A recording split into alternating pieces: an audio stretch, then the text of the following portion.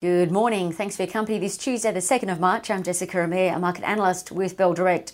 Well, somewhat in a reverse of what we've seen over the past week, the Nasdaq surged 2.9% overnight.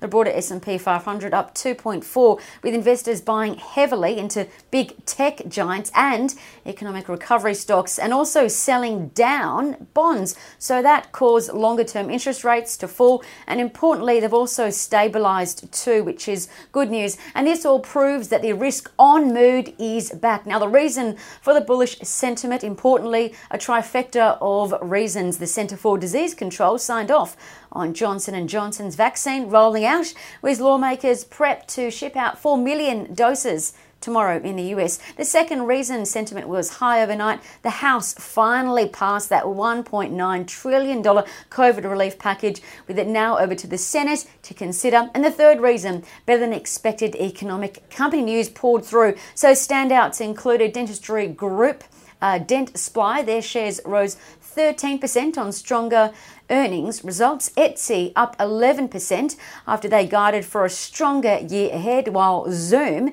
surged 9%, with investors pretty pumped that sales are expected to surge 331% this year. Now, what to watch today? Well, the broad Aussie market is expected to have a jolly good day. The futures are suggesting a lift of 0.7%, which will take us back above the 15 and 30-day moving averages. And it's also important to note that the addition of 0.7%, if the futures come to fruition, it'll be a nice addition to yesterday's 1.7% push, proving bullish sentiment is back. Now, tech stocks will see a bit of action today after pulling back 13% last week. Keep in mind, some of the biggest tech stocks in Australia have seen their biggest pullback in a year. Afterpay and Zip are both down about 20% from their mid-Feb peak, while accounting business Xero is down about 8% over the same time. Circuit board maker Altium ALU is down about 14% from their early Feb high. So there's plenty of stocks on sale, I guess. Secondly, keep your eye on agricultural stocks today like Elders, GrainCorp, New Farm and RRF. That's because the ag body called ABARES has forecast the sector will produce $66 billion of produce this year, with the grains sector to see the biggest jump in earnings. Also keep an eye on those aged care companies like Estia, EHE and Regis REG, likely to receive some of that extra $452 million in funding in the wake of the Aged Care Royal Commission handed down yesterday. Commodity stocks to see some mixed results again today. The oil price has fallen for the second session on fears that Chinese demand could be slowing. Gold also fell for the second day, while silver staged a bit of a rebound, rising 0.7%. Copper also nudged up 0.3%, while the iron ore price has continued to charge ahead. The iron ore price is now back at $174 US.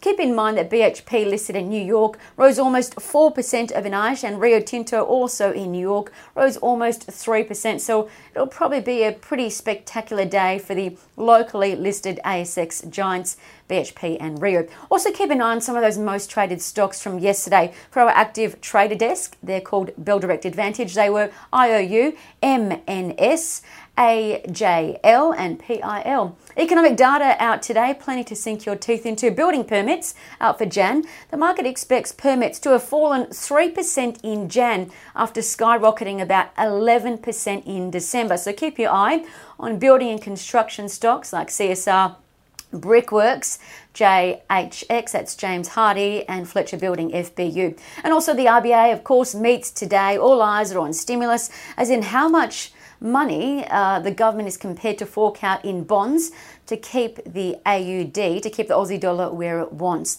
Now, as for trading ideas that could be worth your consideration, a company called Atmo Diagnostics, AT1 is the ticker. They were initiated by Bell Potter as a speculative buy with a 60-cent target. That implies almost 160% upside in a year. Now, for those that don't know, Atmo Diagnostics develops and sells what they're called rapid diagnostic tests, or RDTs. Now, they're devices which are commonly used by diabetic patients and the like. Now, Bell Potter sees that AT1's revenue will rise and the company will make a a profit by FY22. Secondly, UBS increased its buy recommendation for Nufarm NUF with a new 570 target. Now, if you compared Nufarm to its global peers, I guess it's trading at about a 30% discount, and it's also set to see a 45% earnings lift. That's according to UBS. Separately, BlueScope Steel, BSL, Straker Translation, STG and OFX. OFX is the ticker code. They could be worth a look. They're giving off bullish charting signals according to Trading Central. I'm Jessica Amir with Bell Direct. Stay safe. Happy trading.